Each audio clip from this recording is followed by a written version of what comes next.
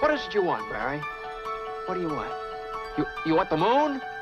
Just say the word and I'll throw a lasso around it and pull it down. Ladies and gentlemen, boys and girls,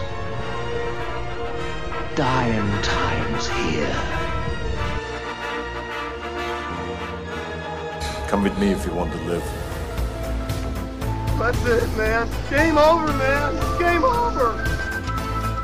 The Force will be with you, always. Ladies and gentlemen, welcome back to 20th Century Geek. I'm your regular host, Scott Weatherly, and we are going into the creepy quarter. That's right, we're into the last quarter of the year. Autumn or fall, turning into winter. That's right, we're going to be talking about all kinds of things creepy and ghoulish this October. It's story time, ladies and gentlemen. We always love story time. And with Halloween just knocking at the door, what better story to have than a ghost story? Now, you might notice actually that I'm on my own for this one. People are busy, and I wasn't able to rustle up a guest, but you've got your wonderful, friendly neighbourhood 20th Century Geek talking about, I would say the master, the king of the British ghost story, Montague Rhodes James, better known as M.R. James, writer of ghost stories and provost of Cambridge University back in his day, a true intellectual, medievalist, and lover of gothic cliches and haunted houses.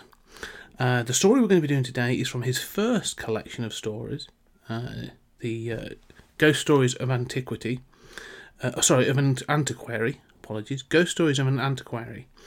Which was released in 1904, so really sort of hitting the start of the century. And we're going to be talking about the mezzotint. Now, the mezzotint. First off, what is a mezzotint? That's what's worth explaining. Mezzotint is an engraving or sort of like a sketch of. I think it's supposed to be like buildings or countryside and that sort of thing. It's in this they call it topography of buildings. You will have seen it if many English people or British people or even Europeans will probably have seen these as they travel around. It even says it in the story, but most pubs will have these things, often of the building itself, if the building is old enough. And so you will have seen a mezzotint. It's a ink engraving of the building. But what is the story we're going to talk about? Well, the mezzotint, as many of M.R. James's story, is designed to be regaled, to be told. This was how he did his tales, because the idea was that on a Christmas Eve he would regale his friends with a ghost story. That was sort of the point. And this is no different. That's the point. It's sort of told through a person who's telling the story of a friend kind of thing. The story is about a Mr. Denniston who works for Cambridge University, building out the museum for the art, part of the arts. Now, when we say arts, I don't mean sort of like, Van Goghs and that sort of thing. This is much more low level, sounds really patronising, but much more mundane in the fact he sort of collects topography, maps, and these mezzotint pictures. And he comes across one of these. He is sent a catalogue from a regular dealer who suggests this article. He has the article sent to him. And then, whilst the article is deemed to be mundane, unordinary, it has a sort of strangely high price.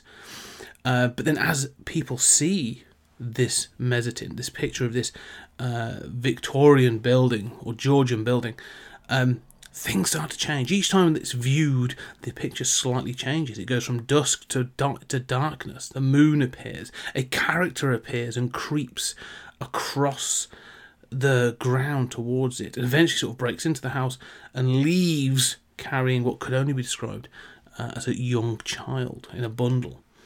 The mystery of what this is made worse by the fact that they cannot initially identify the house that is drawn. There's a partial piece of material on the back with a part name and a location. However, when they do eventually figure it out, Angley Hall, it is determined that there was a tragedy in 1802, and the owner of the house, his son, was stolen away in the night. Most likely in retribution for a poacher that was executed, a gentleman named Gordy. We'll get to that shortly.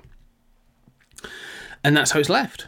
this image is, you know, has been seen. This story has been told through these sort of like snippets of this creature crawling around on the ground, and obviously creeps people out. Now, it's a fantastic story. I really enjoy it. It's incredibly creepy.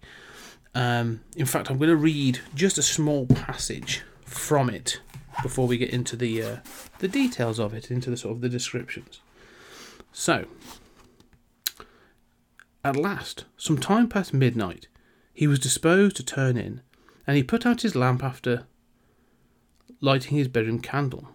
The picture lay face upwards on the table where the last man who looked at it had put it, and it caught his eye as he turned the lamp down. What he saw made him very nearly drop the candle on the floor, and he declares now that if he had been left in the dark at the moment, he would have had a fit. But, as that did not happen, he was able to put down the light on the table and take a good look at the picture. It was indubitable, rankly impossible, no doubt, but absolutely certain. In the middle of the lawn, in front of the unknown house, there was a figure where no figure had been at 5 o'clock that afternoon. It was crawling on all fours towards the house, and it was muffled in a strange black garment with a white cross on the back. And that is the creature that enters the house. So, what I want to talk about is this idea, this wonderful story, is this idea about art is the first thing I want to discuss. Art and ghost stories don't really, as far as I want to really sort of go massively together. There's, I have seen, you have the sort of the picture of Dorian Gray, and there are other ideas, but it's usually when there's some sort of exuberant or extortionate picture, you know, something of grandeur, or to be hidden away, as in the picture of Dorian Gray, the one that depicts his older, decrepit, evil, ruined self rather than the young person. But this is the idea of the mezzotint. What's it? The word mundane sketches of buildings or sort of landscapes. They're not to be taken as sort of like, you know, grand Renaissance arts. Still talented, no doubt, but they are of a piece. And so this idea of the supernatural seeping through this thing is what fascinates me, because it's an idea of sort of like, it's not there to be, there's no legend with it. Like the art piece, when it comes from the dealer, doesn't come with a legend. You know, like it comes with a higher price because as you learn, it's actually relatively rare, the imprint. But in most cases, or in many cases, you get this idea of the legend. You know, think of in the 70s, or I think it was the mid to late 70s, there was this legend of this print of this crying child that appeared in loads of houses. But if you were to have this house, the house would burn down. This was this legend, and apparently the Sun newspaper, I believe, did a sort of an expose to try and get a copy of this picture, and so if they could destroy it by fire. And it's the same thing, like you've seen these pictures, but this idea of sort of, there's always a legend attached to them. You know, there's some sort of figure or a story as to why they are supernatural. There's the legend is attached to them. This story that we have here, the mezzotint, is actually the creation of this legend. It's almost like the origin story as to why this picture would become a figure of legend. Because all it is this drawing of a house. 5 double-bayed windows at the top, 4 at the bottom, a porch door in the front, usual kind of architectural affrontments on the front. But it's not designed to be flashy, it's not designed to entice you in, but it's still a moment in time. This thing was still taken as a moment, and that's what I find fascinating about this book this story, is this idea of moments, and this picture, this window into a moment. I want to get to that something more. I want to sort of touch more on the mundane, because this idea of the mundane as well, like if we talk about, especially if we talk about ghosts, this really came about much later in pop culture.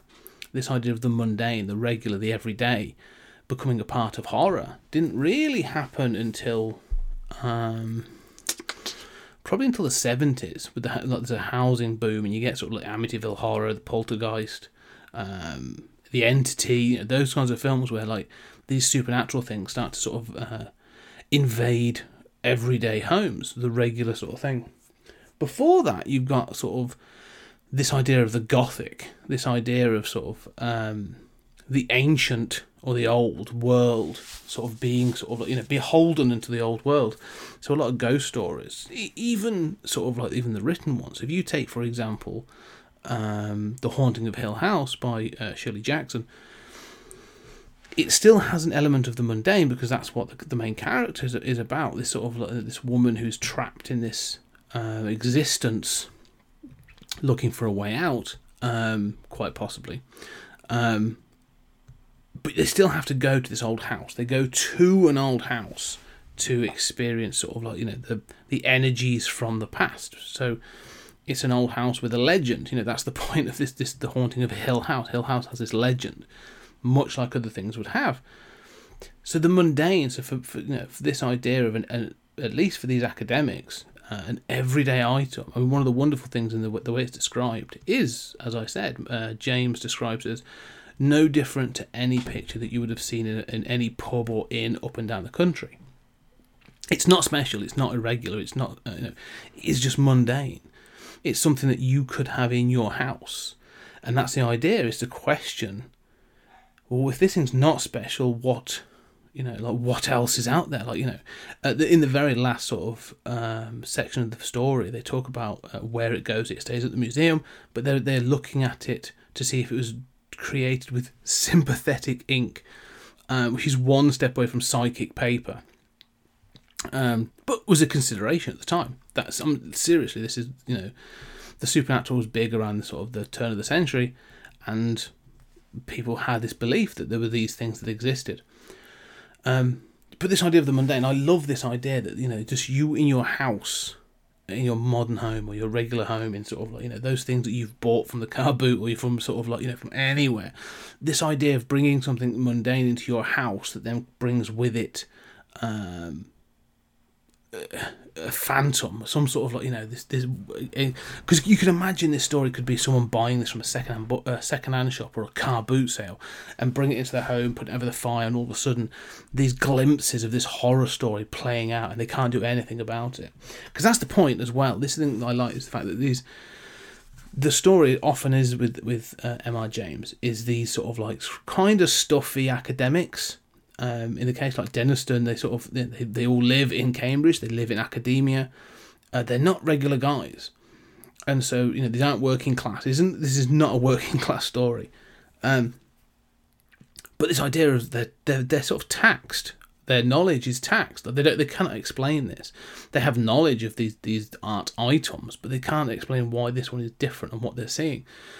And Denniston is pushed to his limit. Like when other people keep describing the alterations to the picture. So when he first gets it, that it's sort of clear skies, it's late afternoon, but it's fine. There's nothing there. It's just a house. Next person that describes it, it seems to be dusk, because they say about how the lighting has been done very cleverly to show that sort of like the turning of light. And there's a figure, like just the head of a figure appearing at the bottom of the picture. And then the next person sees it later in that evening, and as I described in the passage, there's a creature. There's something crawling. It's now nighttime, and there's a creature crawling across the lawn. And so you go, okay, well, you never see movement. This is sort of like the Weeping Angels kind of thing. But the opposite, like you have to observe the change. You don't see the actual change, but you have to observe the next stage of it. And then the next one, actually, the next person that sees it describes it as a normal house. There is no figure, but there's an open window. And then the final reveal is one of their sort of servants, which is an odd... It's not odd, it doesn't play well in 2022, but they have like a manservant that comes around and takes their orders for food and things. And he sees it, and what he describes and what they eventually see is this death-like figure striding across the lawn, holding this bundle in its arms. Now, they don't see movement, right? And the light has changed. The moon is now out in this final thing. It's clearly dark. It's clearly nighttime, and there's this death-like figure marching across the lawn. And that's it. Because the next time it's sort of seen, it's gone. The story's over and this thing's back to normal. The story has been told. But it doesn't give you anything, and that's what the other thing I kind of like in this. Like, it's not like you are given, the story doesn't play out like, if today now you do a video, you get more information. They get the information, but like the story itself is a mystery. If you had no access to anything, like, all you would have seen is this series of events. This sort of horrific creature stealing this child away. Eventually they do find what it is that's going. Well, they find the house. They sort of identify the house and where it is. And in doing so, they approach another member of, I think it's the bursar of the college. And he owns and understands all the properties and things. He's travelled up and down the country and knows that part of the world, or knows that part of the country. And when he's approached about Angley Hall and about this thing, he actually has knowledge. It's a little spotty, but he has knowledge of the last sort of aristocratic family that lived in that house, and what happened to them. And what happened was that the lord of the manor didn't like poachers on his land, and there was a particular guy, a guy called Gaudy, that had been sort of, he knew was a poacher, but was always just shy of being caught. Never, was never sort of found red-handed. Others were, but Gaudy always got away with it, and it really vexed the lord of the manor. But eventually, in the early 1800s, Gaudy was caught poaching, and in the scuffle, actually shot and killed a man. Because of these events, Gaudy was executed. He was hung, and his family were left to poverty. Soon after, the lord of the manor's son is taken in the night, disappeared.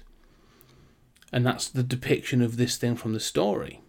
The story that's been told by the mezzotint. Now, what is sort of played out a little bit by the bursar is this notion that, having looked at this thing, it could be Gaudy himself, the ghost of Gaudy.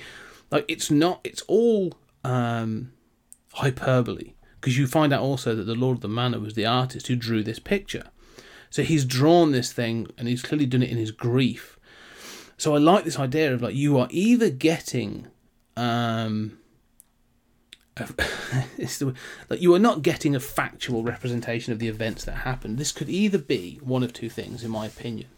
You are either getting a representation of a ghost or a phantom, a spectre, creeping into the house and stealing the child. Okay, is that what really happened?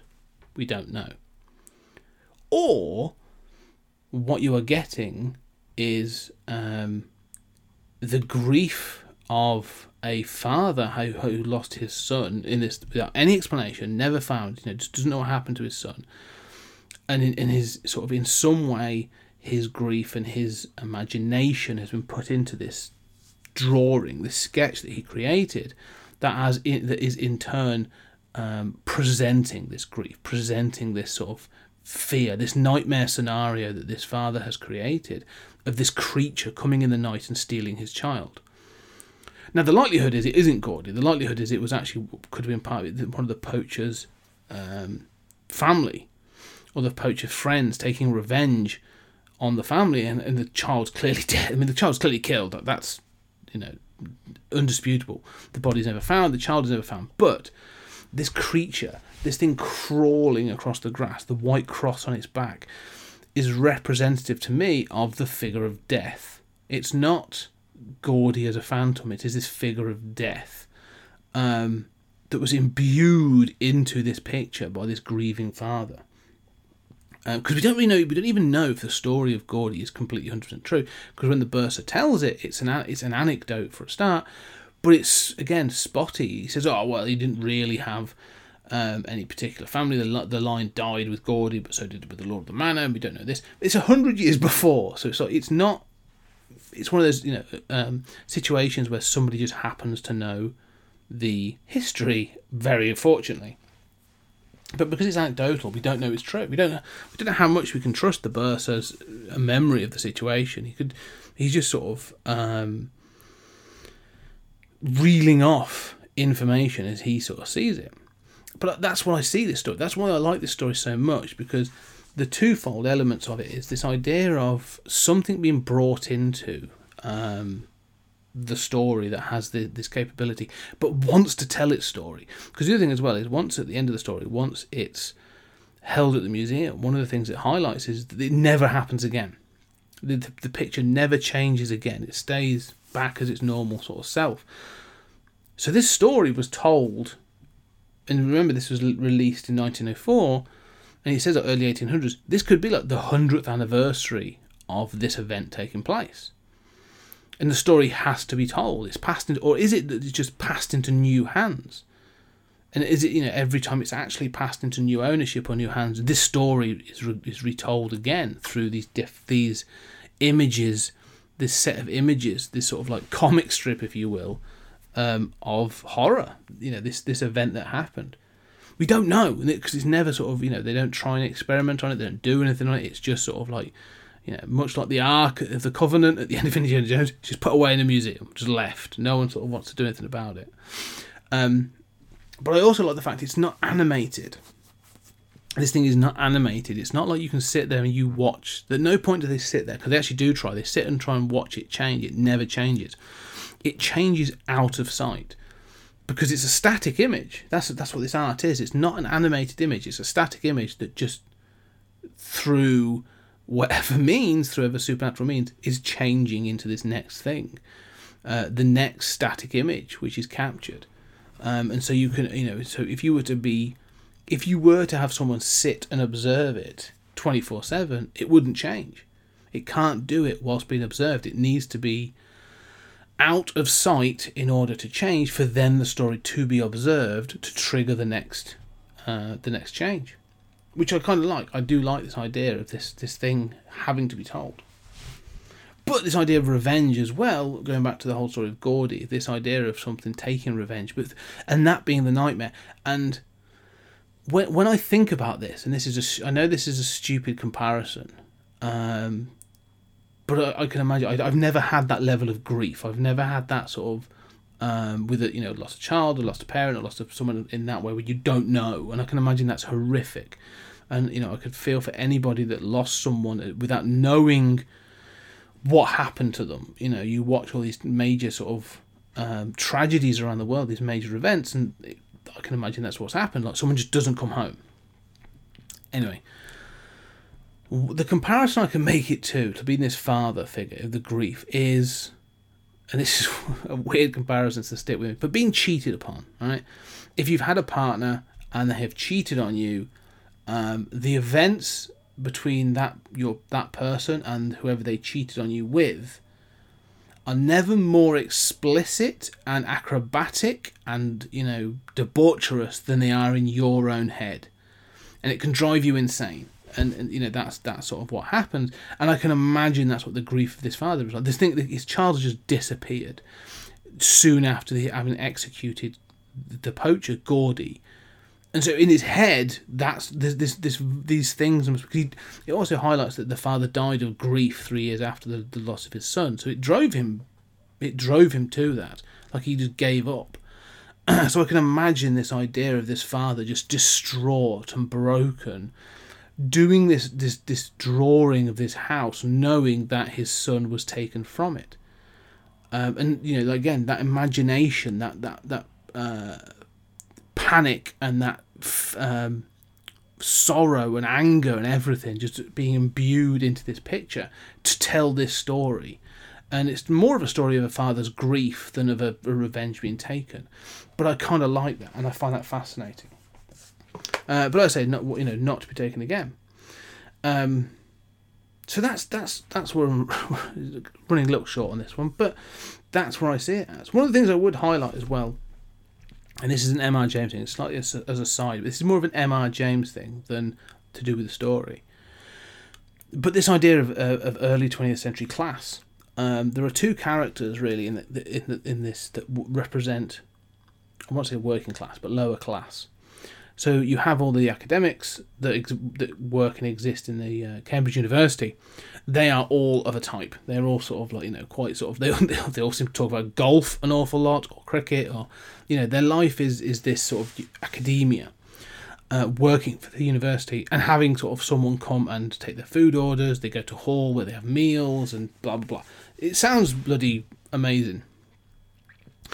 And then you have this idea of the Lord of the Manor. And then you have these two other figures that represent the working class and their sort of position in the world. The first one being, before you know anything about Gordy, and this being an old family, you meet this servant of the university, and he's the first person to have seen the striding figure coming out of the house.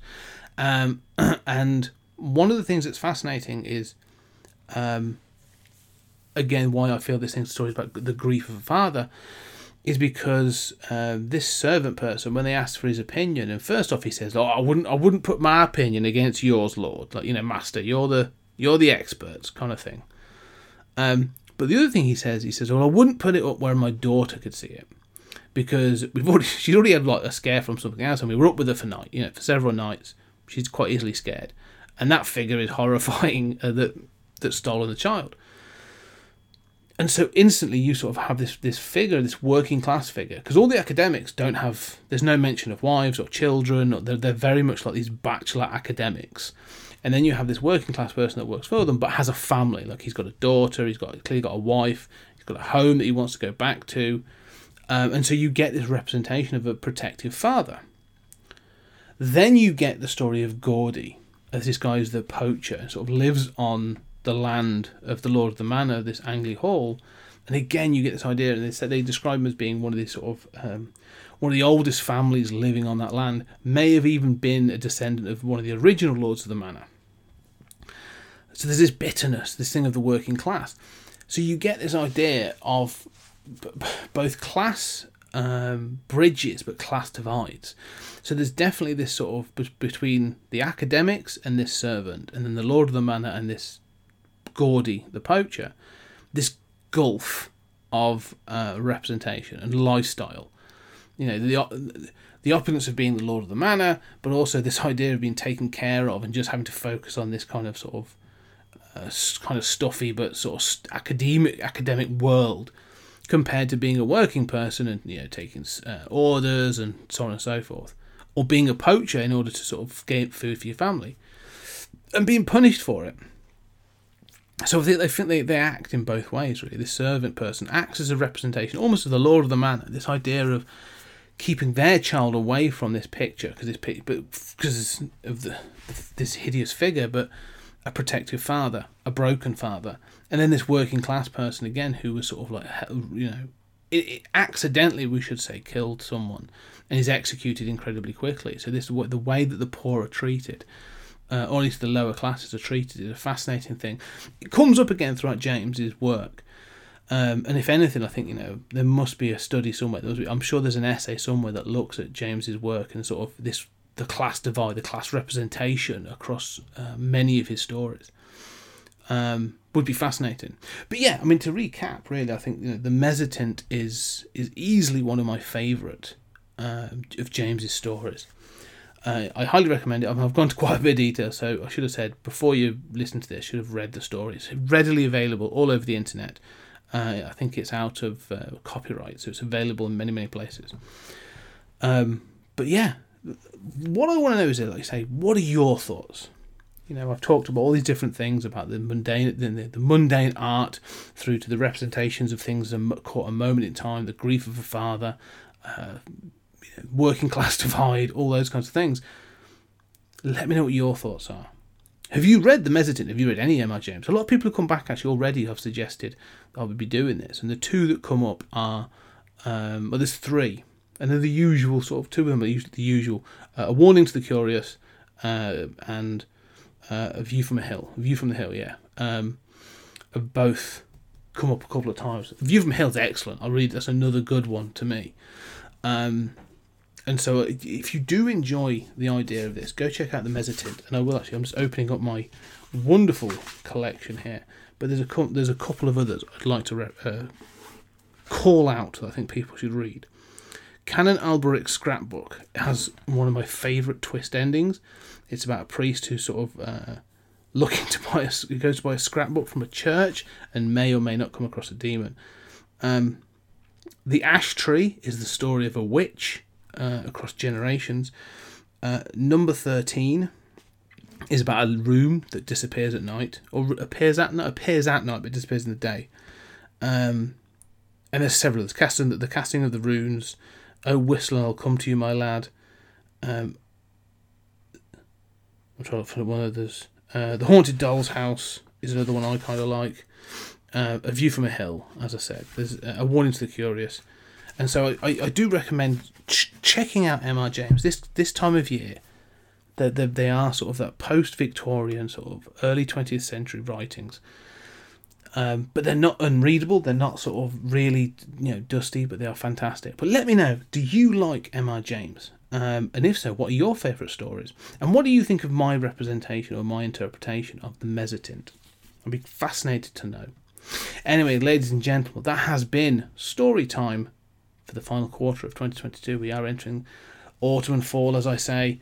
Time to grab those blankets, snuggle up warm, and let's enjoy some Halloween. The next episode is Then and Again. And we are keeping with the haunted house theme. I put it out a poll. I asked many people what they thought, which ones we wanted, and we are going to be doing The House on Haunted Hill, the original 1959 Vincent Price thriller chiller, which I love that film, and then the remake from 1999 with Geoffrey Rush. So we'll be talking about those on the next episode. But if you really enjoy what we do, please leave a review. I appreciate all the reviews. I actually like reading them all as well. All the feedback, anything you want to say. 5 stars is always appreciated, gets us up the ranking. But any feedback is greatly appreciated.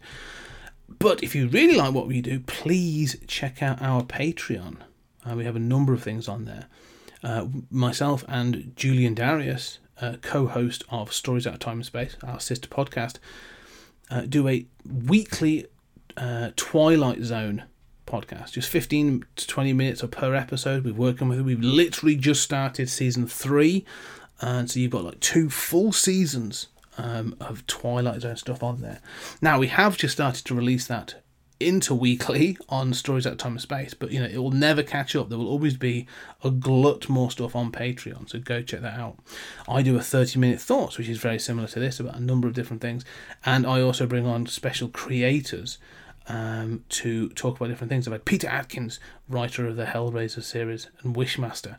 I've had Kieran Gillen talk about Once and Future. I've had a number of people, so please go check that out. There's a link down below. But for now, I have to say, happy Halloween, enjoy the spooky season, and we shall talk again soon.